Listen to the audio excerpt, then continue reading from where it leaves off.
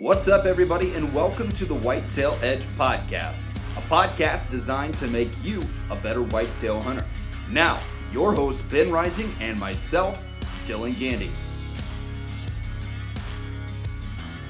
All right, everybody, thank you for tuning in to another episode of the Whitetail Edge Podcast. I'm not really sure which one this is, but yeah, we're recording. This is the second time today. I'm no longer with Ben. We had a great podcast with Lee Ellis. I hope you guys enjoyed that episode. If you haven't listened, go back and check that out. It's the episode right before this one. Great conversation with Lee Ellis. But today I'm here with one of the team guys, and his name is Jeff Klump. What's up, man? Hey, Dylan, I appreciate the invite. Yeah, well, it's like we haven't been hanging out all day and some yesterday. Jeff just got in from Indiana last evening and drove 5 hours here. And as soon as he got here, he got out of the truck and got in my truck. We went glassing. But it was fun, man. I'm glad we got to do that. Oh, absolutely. You asked me, like, what I want to do. Is like, let's go glassing. Yeah, well, it was perfect. The smoke had finally cleared from the Canadian wildfires a little bit. It's the night before I went glassing, and it was, like, crazy. It was, like, I don't know. So the night before, like, for some reason, it didn't get, like, the news coverage I felt like it should have because, like, or maybe it did. I just don't watch the news. But I was, like, driving around glassing. I'm like, what is going on? I'm like, it's like this heavy fog all over. I couldn't hardly see anything. And anyway, so I'm glad that the smoke cleared a little bit, and we saw a couple of good ones. Nothing giant, but oh, definitely some good bucks. Yeah, some good bucks. But it was fun. So anyway, Jeff was here. He came in for his interview for his episode on Whitetail Edge that's going to drop this July. Well, I don't know if it'll be July, but August or something like that, September. And this is your first year on the show. So for anybody that doesn't know you, Jeff, why don't you give us a little background? Okay, yeah. I'm Jeff Klump. I'm from Southwest Indiana, just outside of Evansville, Indiana. And I came from a small town and grew up hunting. I was that kid just growing up, going with my dad and my two brothers, hanging up ladder stands, just growing up in the outdoors. And just after that, I went to college, played some baseball in college, and then decided to join the Marine Corps, spent some time in the Marine Corps. And then I was in Indianapolis for a little bit, working a job. Then I moved back home to reset, get back to my roots, and put the boots back on the ground and hit the woods again. I hear you. So you do have like just make sure you move back up on that mic. Now that I've gotten to know you a little bit and stuff, I think what you got going on is super interesting, like everything that you're doing, and we're obviously going to get into that. Like, I feel like this episode should be more like land management specific, I guess, because that's like what you're doing like all the time. Like every time I call Jeff is out putting another Analogics food plot in, or he's tearing this out and putting that in, or he's always got a project going on your farm there. And so starting out, like, how did you ever even manage to, and I obviously know this stuff about you already, but I want our audience to kind of get to know you in like this genuine way. I don't want to like just tell everybody, or do you think we should? Like, do we just like get it out of the way and like tell everybody? Yeah, I'll just kick it off. Yeah, go ahead. So when I moved back home from my job up in Indianapolis, moved back home and just kind of reset because I was moving around quite a bit. I missed the country way of life and how much hunting I used to do growing up.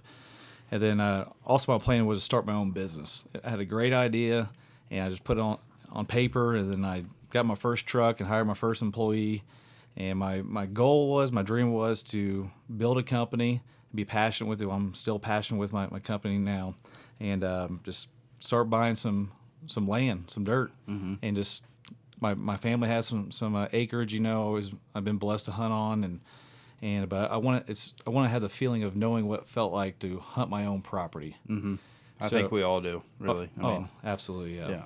Where we have some control, I think most whitetail hunters that are serious are like control freaks in a sense, right? Right. Like we want to be able to like do our best. I mean, obviously we can't control deer and what they do, or if they decide to go off of our property and get shot by a neighbor or whatever, like we can't control that, but we like to have things in our control as much as possible.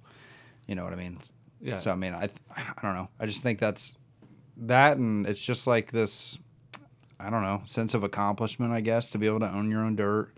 And we got into that with the episode with Tori and whatnot.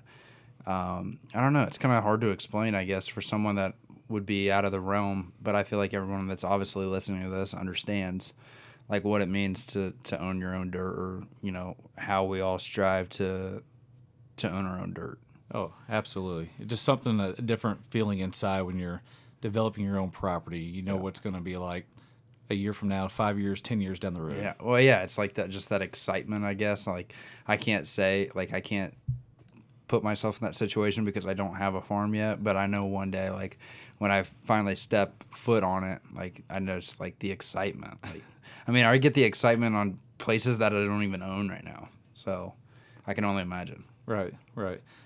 Yeah, so going back to, I had about one truck and a couple employees, and then started growing the company, and it just, one thing led after another, you know, just doing the bump and grinding. I was going to bed with my laptop, waking up 3 or 4 o'clock in the morning or 2 o'clock in the morning, thinking about something, going to my home office, just doing that for 3-4 years, just really building the company, putting all into it, and timing's everything. I'm just glad it all happened before my kids came along, because of how much time I spent on growing a company. Yeah. Well, and that, like, just to add in there too, because you know, how long have I known you now? Like a year, maybe? Probably so. Maybe a little over a year. I'm not sure.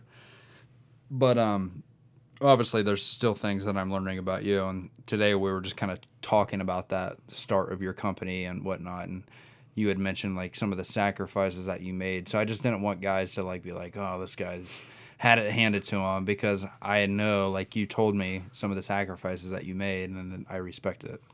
Yeah, when I moved back home, I pretty well restarted everything. I sold my truck. I had a motorcycle. I sold that. I had a duplex. I just literally restarted everything and got the initial capital to buy a truck and start growing from there. Mm-hmm. Yeah, then like how you had mentioned, so your company is a safety company, right? It is, yes. Yeah, so like basically Jeff's companies will call him if they're doing road work and stuff, correct? And then Jeff's company will come in like a fleet and do like flagging or barricades and stuff like that. So you're like getting subcontracted out. Right, yes. We started really small, just doing this roadway, shutting roads down, to hand flagging, to just the simple stuff. Now we're doing bigger interstate projects, shutting down interstate. The bottleneck of Cincinnati, we've shut that down. Mm-hmm. It's just wild, like where we started at and where we're at now. Would you have ever imagined? I knew the potential was there, but I didn't know if I was able to get there. Right. But you did. It wasn't easy. So obviously that is a lucrative business. You've done well for yourself. Apparently, because you've gotten a pretty good chunk of land in Indiana, and you've gotten to dabble in some other states too. Nothing huge out of state, but you've gotten some smaller pieces in Kentucky and Illinois, and then like getting some leases here and there. I know you just got some straight permission spots.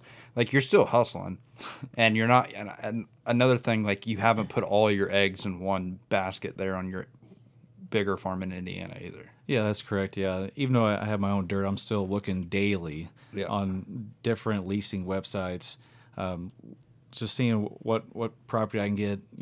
Getting permission. That's what I'm trying to do now. Getting urban buck, and especially at the podcast today with Seek One. It's like, I need to get off the couch, go knock on some doors. Yeah. It's a whole other ball game. I don't know if you want that. No, it's fun. But so where am I going to go here? Basically, I guess, like, how much, because I see what you're doing now on your land and stuff like that, and it's your business. You've got it to a point where you've got the right people in the right places, and it's alleviated some time. Like, you've still spent a lot of time just on the phone today, like figuring things out. But we just had a storm hit Indiana, and that calls for you being on the phone here and there. But I'd say for the most part, which you've told me, like, you got some of the right guys in the right places that can help run things, and it's alleviated time for you to, like, get out and do stuff on your farm. Yeah, absolutely. Early on, I had a major impact on like starting the company and growing the company. Now I'm blessed to be surrounded by a great leadership team. Mm-hmm. I have operation manager, account managers. They pretty well just run daily operations. They run things past me now. Like we just had storm go through Indiana, and it's crazy what's going on in Indiana. But it's my leadership team allows me to free myself up and focus on the farm. And my favorite days are either out in the field visiting my team members, doing the jobs, or doing farm work. When I'm doing farm work, I work with my hands, and my mind's clear. Yep. Yeah. So how much like of this land stuff did you do beforehand? Very little with my dad and my brother. Yeah.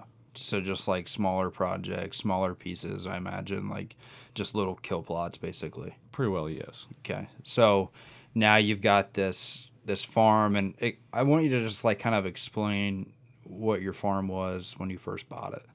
Because obviously you came upon this like beautiful blank canvas. Yeah, so my wife and I, we talked about buying some property, and our goal was to build our dream home, and a local neighbor stopped me and said, "Hey, I think this property's going to be coming up for sale." And I approached the buyer and got a realtor, and it was my dream came true. Mm-hmm. And then once I purchased that, and down the road, somebody knew I purchased that property, and like, "Hey, this is also coming available. It butts up to your property." I'm like, "Well, I think I'm good, but I better snag it." Yeah. Yep. So you snagged it up, and so what's that property look like when you first get it? There's not really big timber on it. It just needs a lot of work, a lot of cover. Mm-hmm. And what I noticed, after the farmers pick the fields, there's no food. So I initially thought I had to bring in a lot of food here. The deer are here, mm-hmm. plenty of water, cover, and does. Mm-hmm. So they just need to increase the food intake. Yeah. Well, I mean, especially in Indiana, there's no supplemental feeding, there's no baiting.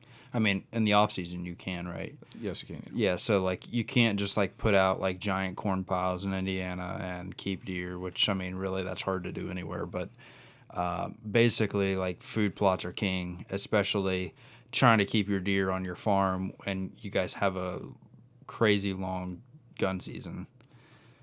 Yeah, that's unfortunate. Yes. Yeah. So, dude, I've hunted Indiana, you know that. And I actually had a piece that wasn't too far from your house, which was just weird. But I leased a piece out there, and I feel like Indiana is. I love Indiana, honestly. I loved hunting out there. I only got to hunt out there literally 2 days, but it was just. It's definitely a looked over state. I don't know what it is, but I just really love Indiana. I think it just has so much potential out there. Yeah, so I grew up hunting Indiana, and I do think it's very well overlooked, and the main focus is the neighboring state, Illinois, and then you got Ohio, and you got Kentucky south of us, so yeah. I mean, but I don't know why it gets so overlooked, though. It's literally in between some of the best states in the country. Right. And then, nobody, I don't know. It's just weird to me. But I think without the gun season, if the gun season got changed a little bit, I feel like it could be a freaking mecca. Oh yeah, absolutely. And it's so diverse. Indiana's so diverse, like Ohio. It's just got everything that you can imagine. Right. It's got the flat ag land. You get down towards Kentucky and that that south eastern part of Indiana, and it looks a lot like where we were at Ben's today. It's got everything. Mm-hmm. And obviously, still good dirt. Even where, really, there's just good dirt everywhere to be able to grow, mass crop or food plot. And so your farm, I got to come out there and turkey hunt. You invited me out there, and I finally got to see it, and it was really awesome. You would have never even imagined that you were in Indiana. Most people think we're in Kansas. Oh, yes. And last year when you filmed that buck double deuce, coming through those grasses and stuff. Remember, I used that as a social clip, and I was like, "What state is this?" Right. I think most people did say Kansas, but so when I went out there and turkey hunted, I actually took a video, and I was like, it was just hard for me to believe this is Indiana. You know what I mean? But there's also places in Ohio where you go to and you feel like you're in West Virginia or whatever. But so it's all strip mine, right? Yeah, so Southwest Indiana is very coal mine area. So yeah, from many years back to still coal mines today still operating in Southwest Indiana. Yeah. You actually took me to see a coal mine there. That's right. Yeah. Yeah, that was pretty cool because remember when we were driving through there and that bobcat ran across the road and he was he had to be chasing that turkey or whatever. Oh yeah, that's right. Yeah, that was a big old gobbler too. When people come to visit Southwest Indiana, I usually try to take them to the coal mine because people really don't understand that they still do exist, and just the machinery and the holes, Yeah, it's pretty Yeah, interesting. the freaking holes there are insane, dude. Like, I feel like it's, I don't know, they're just like digging the earth up. I don't know if it was designed for that, but Right. yeah. So, what all do you have going on out there? I guess like when you come up on this piece, and like, where does your mind go first? Of obviously you said this place is lacking food. It's got plenty of cover. What was like the first order of business? Yeah, first I pulled up my DeerCast maps and trying to see different wind directions and my access points, and that's kind of where I started developing the property, really. And I first wanted a good clover plot, which exists today. We actually expanded out a little more. Is that what you call the kill plot up there? No. Oh. No. Which one? Did I go to that one? Yeah, I think we passed through there, but the kill plot, You got so many food plots, Jeff. Like, I can't keep up either. I have a good helping hand. Like Okay. my buddy Trav really helps me out. so you established the first clover plot, and what did you see right off the bat? I mean, was it like instant? A lot more deer. I mean, I imagine you were running cameras on it before you even put your first food plot in. So what were you saying right then and there, I guess? Like when you first put cameras up, did you have food plots? Or were you running cameras before you did anything? Yeah, we did, and we had a camera, a Spartan camera on there. It was just a newly established, so I feel like it took a little bit for the deer to really find it. You know? Sure.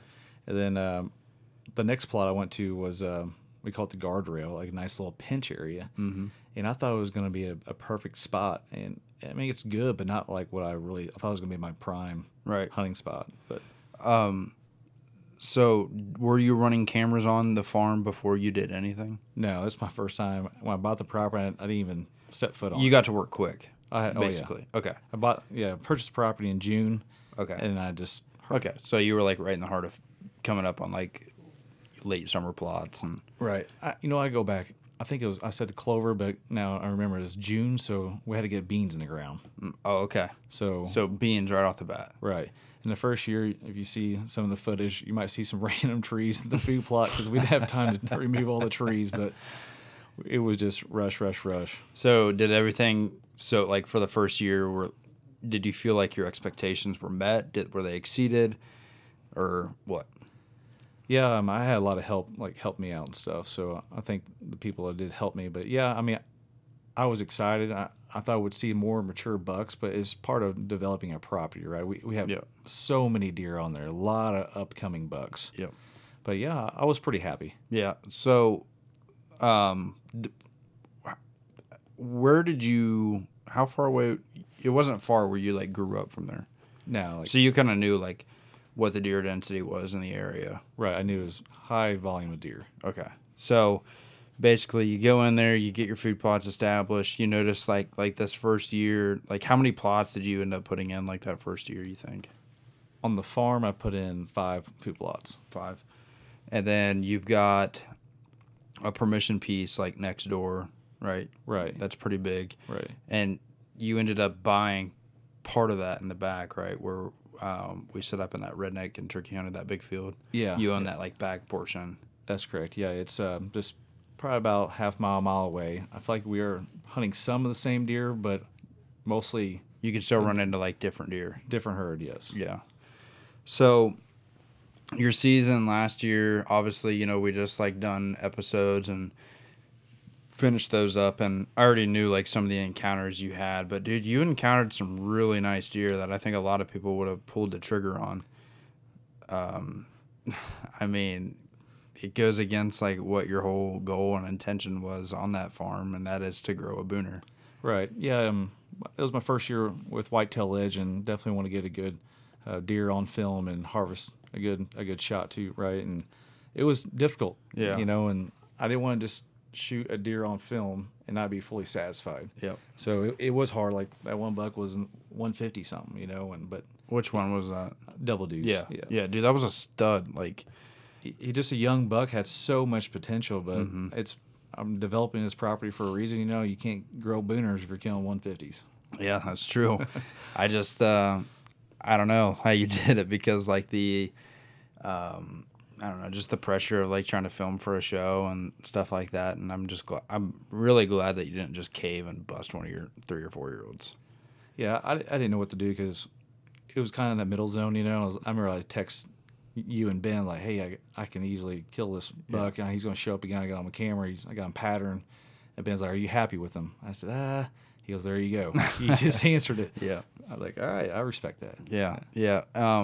So double deuce was like the first deer you encountered on your farm. Yeah, I mean, I saw some like smaller bucks. Yeah, I mean like a good bigger buck. Yes. Okay. Yeah. And he made it, you think? I think a neighbor to the south ended up taking him out. I know. Dang it, dude. But it was later in the rut, so I think he got some breeding in. Well, that's good. I mean, I was just gonna say, like, how cool would it be, like that first one that you pass? I try to forget about it. Sorry. So what about White Sox? Is that on your farm? Yes, White Sox. He is continuously hitting our clover plot.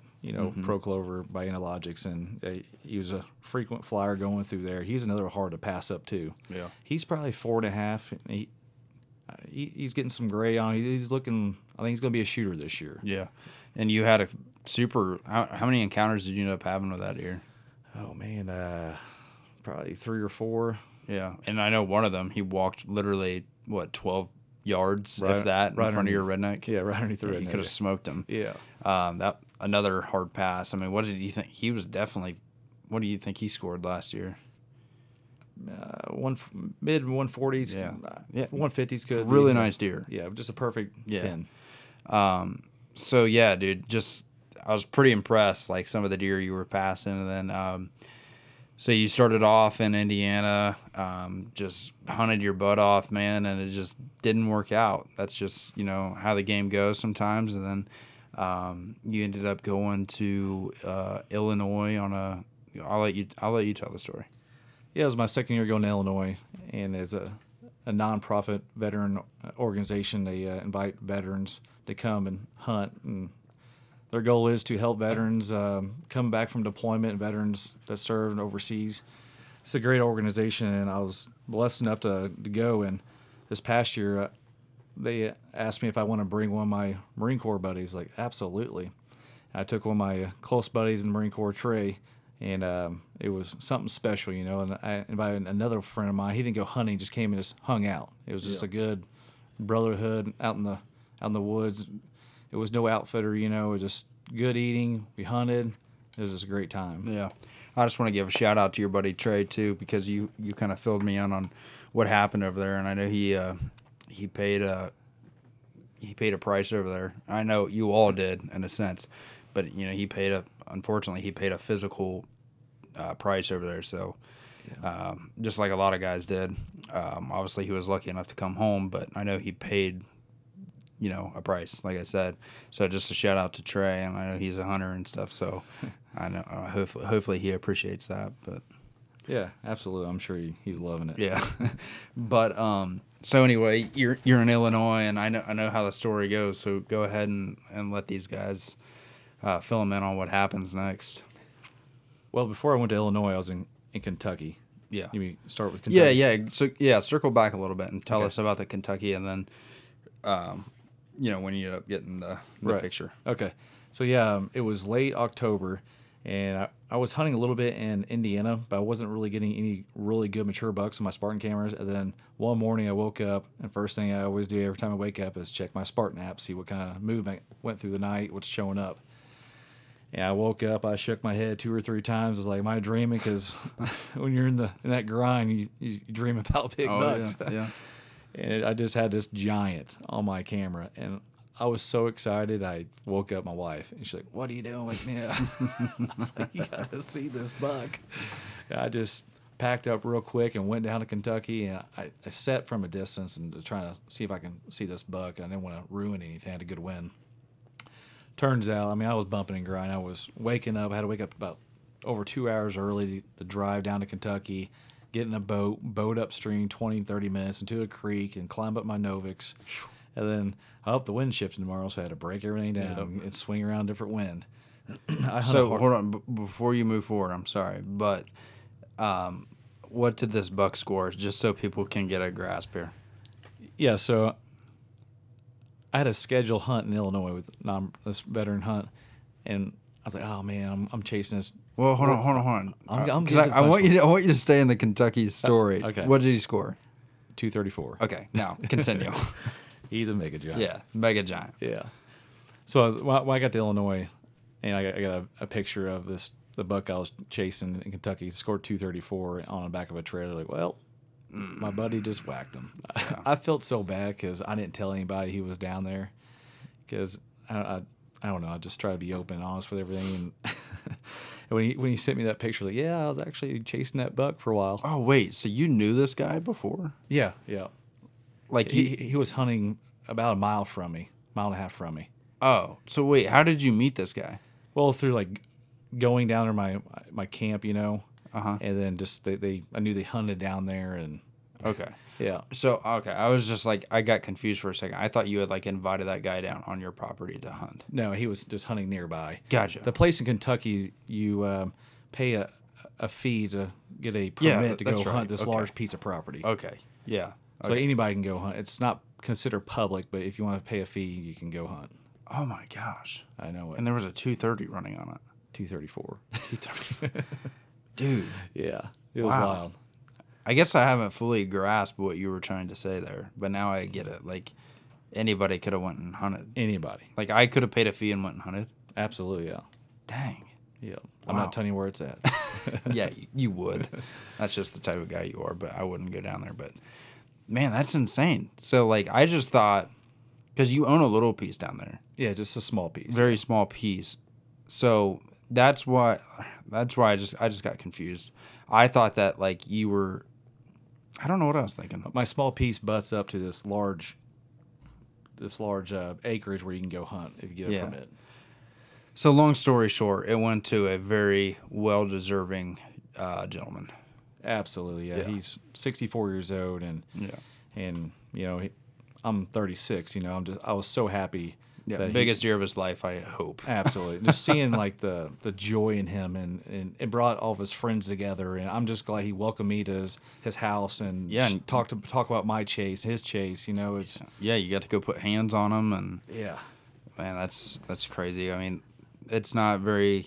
I've never had the opportunity to chase anything even close to that big, so like, just to even, get a picture of that deer would be like right. After he was killed, it was crazy I didn't realize how many other people knew of him and been watching him throughout the summer. They're just staying quiet. Just staying quiet, yeah. Mm-hmm. Which I was doing the same thing. Right. Yeah. Wow. So, yeah, unbelievable. And we're gonna actually show just a little bit of that story on your episode. So I'm looking forward to that and like kind of putting that together. And I haven't even seen everything, obviously, because I haven't started on your episode, but. And you just brought footage, so I'm kind of like excited to like put this story together. Because, dude, like ultimately, your story from this past season was really good. There's a lot of bumping and grinding, and you encountered a lot of really good up and coming bucks. Like I think I'm more excited than you are for this upcoming season for you because I think you're gonna kill a slammer. Not to put pressure on you, but right. Yeah, especially going back to like Indiana, I had so many Spartan cameras out. I was struggling to find a good mature buck to target, and then I got focused on Kentucky. And after he was killed, I was like, all right, time to move on. Let's find something else. Yeah. So that's not where the story stops. Yeah. So I went to Illinois and we hunted on that veteran hunt, and then when I was about to leave Illinois, my Spartan camera I just put out. It's just a small little parcel I have, not on my main farm, and there's a giant. I call him Sergeant Major because Sergeant Major of the Marine Corps, just the older gentleman, just walks around respected. Like, there's my new target buck. Yeah, and I've seen pictures, and he is definitely deserves respect. I mean, dude, he is a freaking giant. Right. Just describe him. Yeah, so the rut was going on. I think it was like the second or third week of November, and I wasn't getting any daylight pictures, but I knew he was going in and out of where I had my camera out, and I knew at one time he's going to daylight, and I want to be there when he does daylight. I just figured just making his routine, checking does. Yep. And I had a good wind, and I found a major creek crossing. I was like, I'm going to set right here, and I set 4 all-day sits, and I knew he was coming. And then it'd be like one of those, like, you see a small rack flash, you all like, oh, there he is. Yeah. Yeah. But anyways, heart sinks. The 5th day, I had to go back home and do daddy duties, right? I had to take care of my kiddos and just get to recharge my batteries. And what do you know? Sergeant Major passes by 12:09 on the 5th day. That's hunting, though. So what happens after? I mean, well, there was a timber company coming in and timbering a lot of the property, moving their way like towards my small little piece. I mean, it's very small. And then I went back out there. I was like, all right, I had to pack up. My hunt's over with. And those guys were actually really nice. Were like, I was stopping, looking. I think they knew I was hunting in there. Like, oh, you should see there's this mega giant like crossing the road right here. I'm like, please don't tell anybody. I know. So was this a piece you own? Yes. Okay. Yeah. And did they timber your property? They did not know. Okay. Right up to me. Gotcha. I was hunting. And it's a smaller piece. It's so a shotgun too. Yeah. Yeah. So it doesn't matter if they were on your piece or not. Like they're still right. I mean, disturbing everything. Man, that sucks. I know. So that's just the way it went for you in Indiana, man. And that's kind of like that was your last. When you say that was like your last opportunity, really, in Indiana. It was, yeah. I still went back and hunted different spots just in case what else would show up, And I had another 150 that I just hit my cameras. I was like, I kind of want to see this buck, like I want to see him like walk by. Make sure I'm not underjudging by the camera. Yeah. I hunted a little bit. I never did see him. I wasn't too worried about it. Then I packed up and went to Alabama to enjoy a January rut. Yeah. Well, before that, you had some good deer passing through again though, in like Illinois and stuff though, right? Yes. So that was a new piece. I never did go hunt my property. I just closed on it. Mm-hmm. Actually, I didn't close on it during deer season. It was like later on. Yeah. But it was pending sale. I went and threw up a camera, and I had really good buck movement going through there. Yeah. So, man, you got a lot of exciting, stuff coming up for this season though. Like I'm sure the anticipation is high. The property in Illinois, it's another smaller piece, and it looks really good. It used to be a food plot on a ridge top, and I didn't even put the camera on the ridge because there was no food there. I just put it on a main trail. It looked really good. Mm-hmm. So now I went in there this March, I believe it was, and scratched the surface, cleaned it up, and then put some Pro Clover by Analogics out. Mm-hmm. So I have not. I went back there actually the other day to plant a bunch of chestnut trees and pear trees, but it should be a pretty good food plot this year. I'm excited. Like in August, I'm gonna launch some cameras. Yeah, no doubt. All right, so yeah, let's hop into Alabama. Yeah. Sweet. Alabama. Can you sing it for me? Sweet home. Well, I was just thinking like Forrest Gump. Yeah, so Alabama, it was always has been something I always wanted to do. I thought it was really cool how Alabama's ruts in January, like everything in the Midwest, things are really winding down. Indiana's closing, different states are closing except for Ohio. You ever heard of Florida's deer seasons? No. Like, man, don't quote me. I almost feel like I should like look this up before I say anything. But right. I think you can go ahead and keep talking. Yeah. So I always wanted to go to Alabama. I booked or made plans like ahead of time that season. Like I'm actually going to go. I'm going to go do it. So talked to the wife, and I went down there and just got set up in a really good spot. I was bow hunting and I had a lot of deer activity. Okay, so I was right. Well, I didn't say it, but it's what I was thinking, but it sounds so crazy. So in Florida, deer rut starts in July. So that is just crazy to me because July, you think about July here in Ohio and how miserably hot it can be. You think about the southern part of Florida in July, how hot that has to be, and those deer are rutting. Sounds miserable. Dude. So they start in July in the southern part of the state and runs through February in the north, which is that is crazy. Right. So I guess deer breeding dates are more predictable. This is per Google. Deer breeding dates are more predictable in the northern U.S., where winters are too harsh for fawn survival. Deer breeding in our state is more variable because of our mild winters. That is just crazy. July. Very interesting. I wonder if you can hunt in July in Florida, in the southern part. I don't know. One thing I did learn about when I was down in Alabama, how there's so many different species of deer, right? Yeah. And that's why this rut comes in so late, just part of this deer herd. And what's crazy about Alabama deer, too, where I was hunting at, they have a black stripe down like their back, over their head. It just...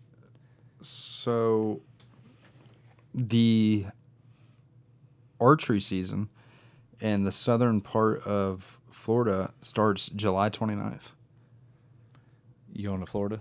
No. That sounds miserable to me, honestly. That's pretty crazy, isn't it? Oh, yeah. And this is Zone A. Like, I don't know. Like, I know stuff like varies, but it could be like July 30th. I don't know what year this was, but July 29th through August 27th is their archery season. That's weird. Right. Oh, but they're actually doing one thing, right? They do have a separate crossbow season. Nice.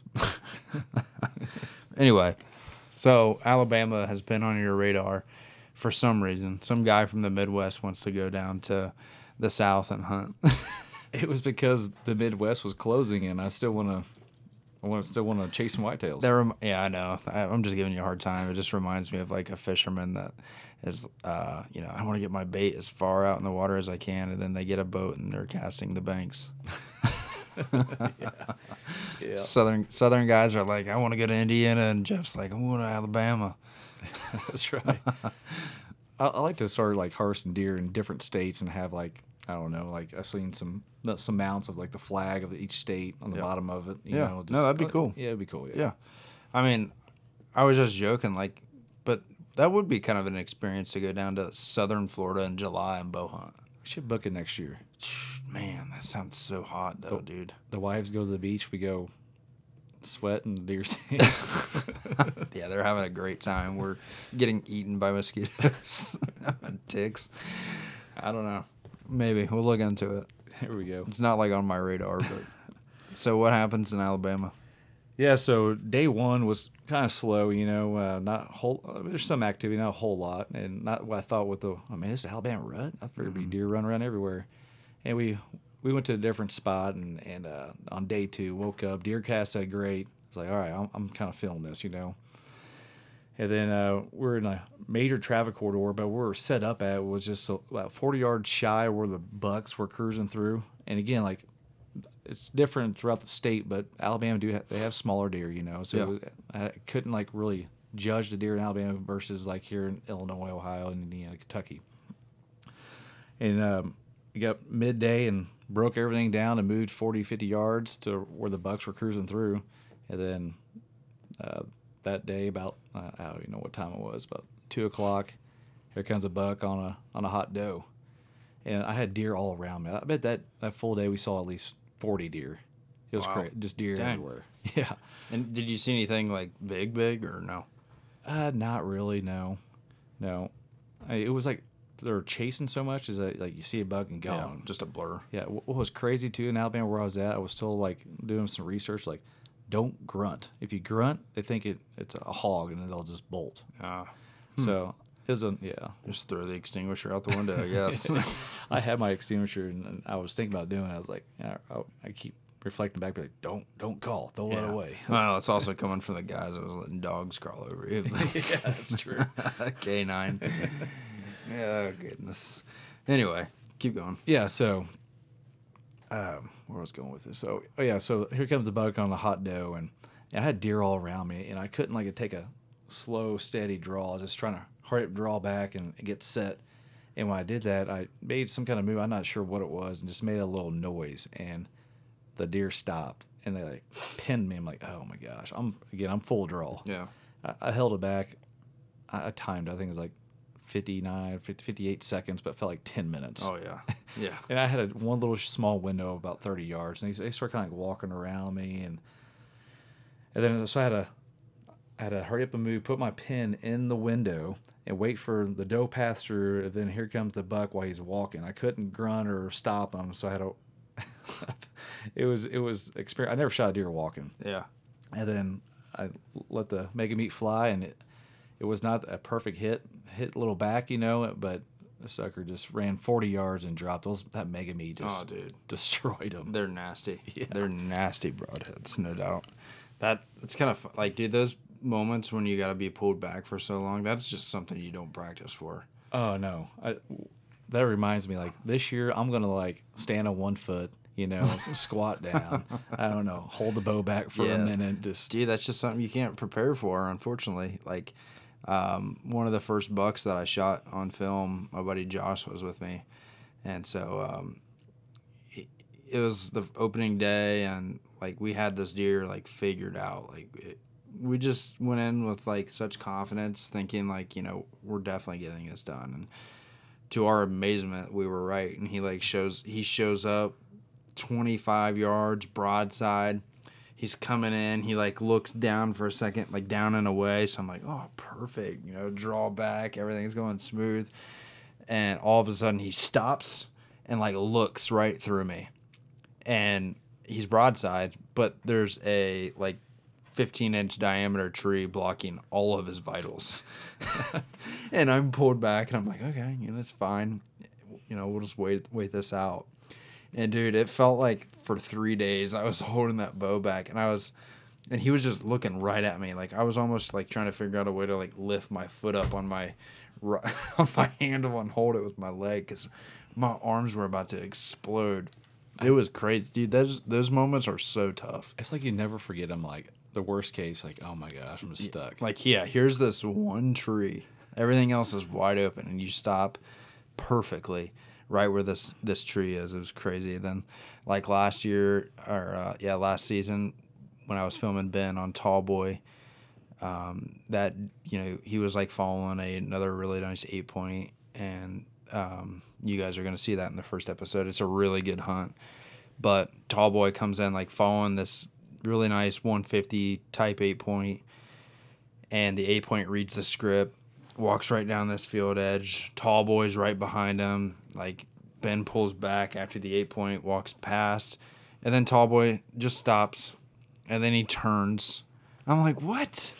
Like, he's going to go in the woods, so Ben holds forever, and then finally he lets down and then has to redraw. It's like, dude, why did he do that? Right. It made no sense. But yeah, those moments, man, those are so tough. Like, being pulled back on a deer for a long time is so hard.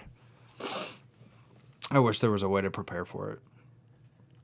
You just can't. I guess when you're shooting your target, just sit there and just hold your bow back for a little bit. Yeah. So altogether, man, I'm glad that you were able to go to Alabama and kind of redeem yourself and punch a tag, because you deserved it. I mean, you went through a bunch of hoops last year and some wild chases and stuff, but that's what makes, I think, a really good story. And Whitetail Edge, we do our best to keep it real. We do our best to keep things relatable, and I think that's why our audience, I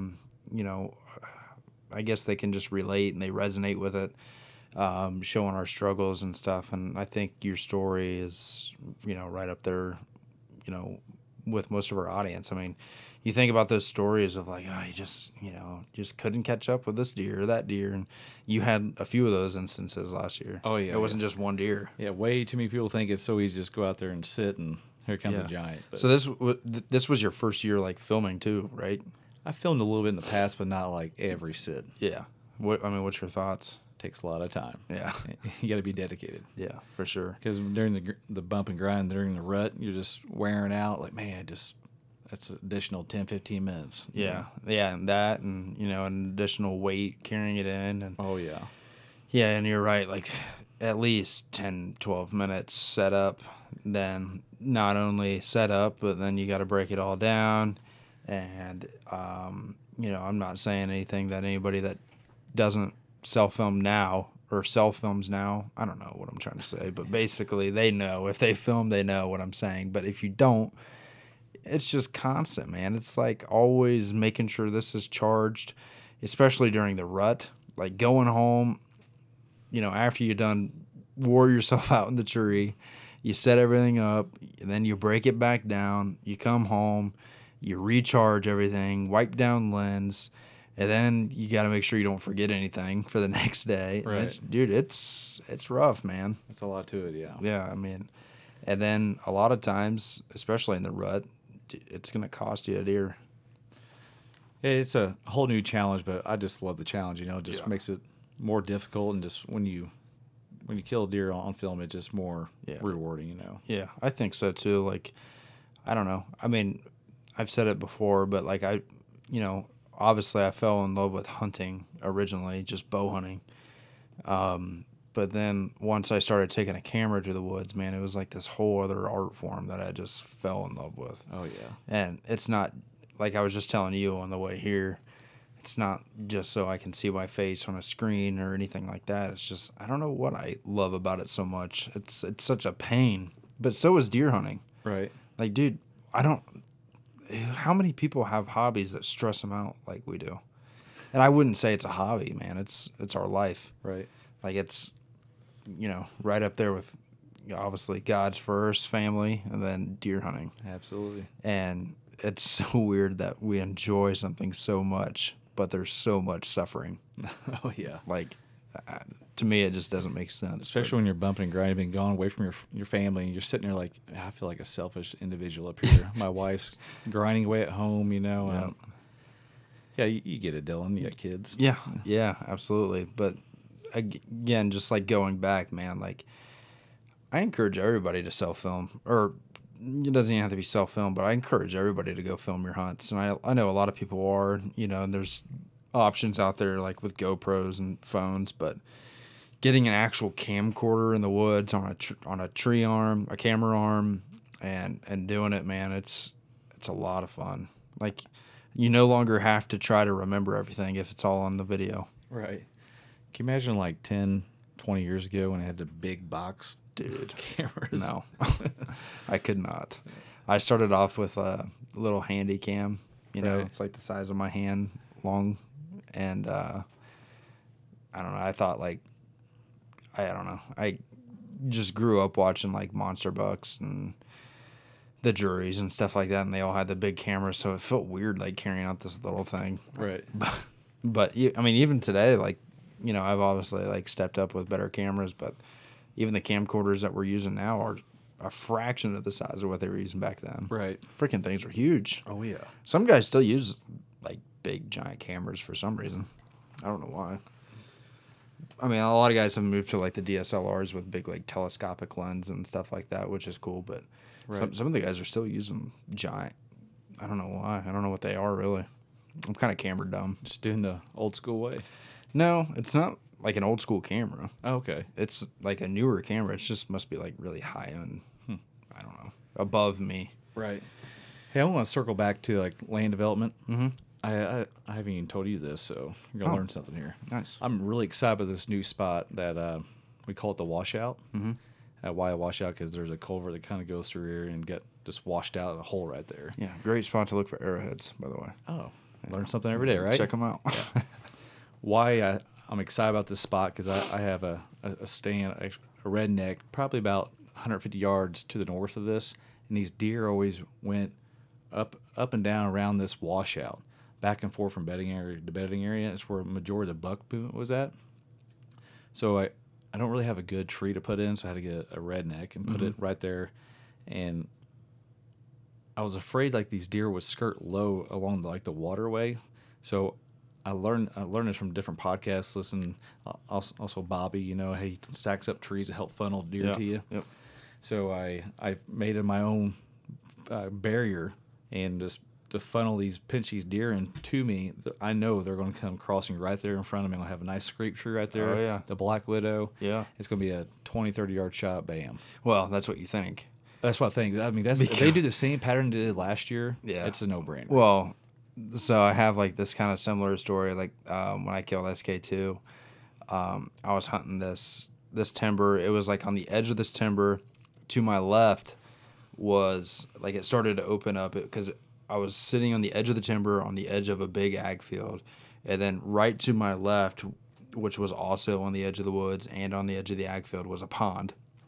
And then right below that pond, it was on a slight like hill, but right below the pond was a creek. So like naturally, I've got this like land pinch in between the pond and the creek, and it was coming out of this like perfect bedding, right? And it was walking into this big open timber. So dude, it was like money. I was like, and I actually had a really good encounter with a buck that I was chasing, and he basically read the script, but unfortunately he crossed the creek. Which, I mean, I knew that wasn't like impossible for them to do, but I felt like I had a really good, like this really nice land pinch, and I'm set up 15 yards off of it in a Novix, and I'm like, this is money. This is exactly what they're going to do. Right. And SK2 came from behind me downwind. I'm like, dude, what? It was just, I don't know, sometimes you draw it up and you think it's going to go this way, and it goes completely different. Imagine that. I would have never get like that. That hunt still blows my mind. Mm-hmm. Like it wasn't a giant deer, but you know he was a good mature deer, like low 150s. But, dude, I mean it was November 3rd, so I feel like they kind of like start to throw some things out the window a little bit when they're lovesick looking for does. Right. But dude, directly downwind, it was just nuts. Like he had to have come out of his bedding, walked out to the ag field, and then cut back in the woods. Like he didn't want to walk that pinch for some reason. It was weird. Interesting. Yeah. And I was running a camera, and what made me think, like, you know, when like in this flat ground, it's sometimes hard to find. It can be like just the subtlest little thing because our land is so flat here, so you don't have a lot of these like terrain features and stuff that funnel deer or move deer. And so sometimes it can be like there's those subtle things like what I just described, or it could be like you know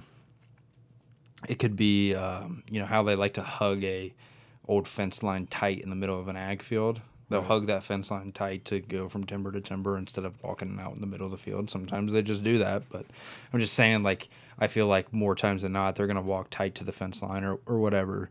And so I was struggling to get close to any of the deer out there. It was my first year on the property, and it just kind of dawned on me. I was like, man, that's like a perfect little land pinch. So, you know, naturally, I just put a Spartan there and let it do the work, and what do you know, like, he starts using it. And so when I hung that Novix up, I'm like, this is money. This is exactly what's going to happen. He does the complete opposite.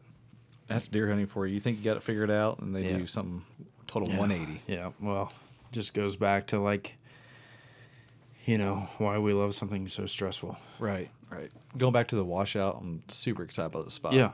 It's like they go from bedding area to bedding area in between beans. I'm going to put probably some analogics radishes right there, too, with a barrier. Have a great access point, so it just, everything's lined up right. Yeah, dude. No, I'm excited to see it. Like, and that's another thing, like, with Whitetail Edge, we've always kind of been, like, I don't know, just thinking back to, like, Ben's humble roots with juries. You know, he was always, like, the working man and had smaller pieces. Like, he was just very relatable. Well, Ben has, since then, you know, he's older now. He's obviously been able to pick up some ground, buy some pieces finally. And, but we've got, like, a really good mix on our team, I think. Like, you know, I think I'm the only guy that's hunting urban on our team. But I also do, like, some roll pieces, like my bigger deer this year that I'm watching. Obviously, it's early, but they're all in roll pieces. But that's just the way it works. But what I was getting at here, like, I just think we have, like, a really good mix on our team of, like, some guys that don't have any land at all. They don't own any land. Like me and Dwayne, like, we're always knocking on doors. Or some guys are just leasing. And then we got guys like you that are doing these really awesome land projects. So, like, I feel like Whitetail Edge has something to offer for everybody. Yeah, absolutely. Yeah. Just learning for land development to how to knock on doors, what to say. Yeah. To leasing property, you name it. Yeah. The team's so, like, just genuine, you know, just great people. I agree. Yeah. I agree. Yeah. Great group of guys. But anyway, man, it was a good discussion. I actually, real quick before we close this out, I want to talk about the buck Candy Cane and why he got his name. Candy Cane. This cracks me up. Yeah, so Candy Cane's the two. Wait, I don't know if we want to tell the big secret though. Oh, I know the secret sauce. Was it back in Space Jam? Yeah. All right, actually, tell it. All right, so Candy Cane, he ended up scoring 234, but I was down there. Actually, I had him on camera, on the Spartan camera, and I was down there hunting and stuff, and I had a guy that, John, was helping me out on like keep my property look good and stuff, mowing for me, and just working hand in hand together. And he knew I was going down there hunting, and I had a mock scrape going and stuff, and he went down there on his own and put out some candy canes, and I didn't know about it until he called me. He's like, "Hey, I had him on my camera. Like, what is this guy doing? You know, I got this giant buck on my camera right here. Santa Claus has come to town." Yeah, Santa's come to town. He puts candy canes out, and he called me. I called him like, "John, what are you doing?" I have my camera. He goes, "Put some candy canes down." You ever heard that? I was like, who puts candy canes out for a deer?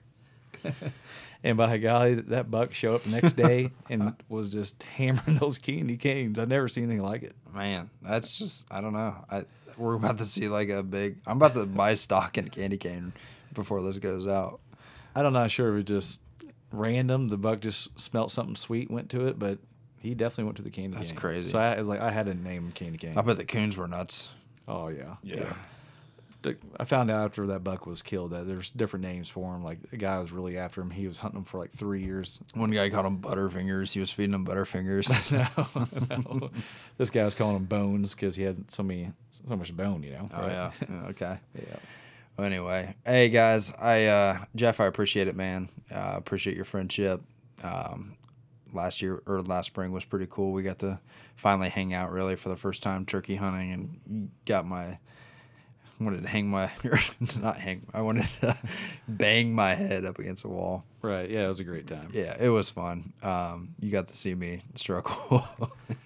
We had turkeys all around us, but we just, yeah, I don't know, they were not just cooperating with us. Yeah, something like that. It was pretty rough, but yeah, no, man, I value your friendship. I'm glad you were able to come in and hang out, and I'll see you in a couple of weeks for the Whitetail Edge meeting. Sounds great. I appreciate you having me. Yep. All right, guys, thank you for tuning in to another episode of the Whitetail Edge Podcast.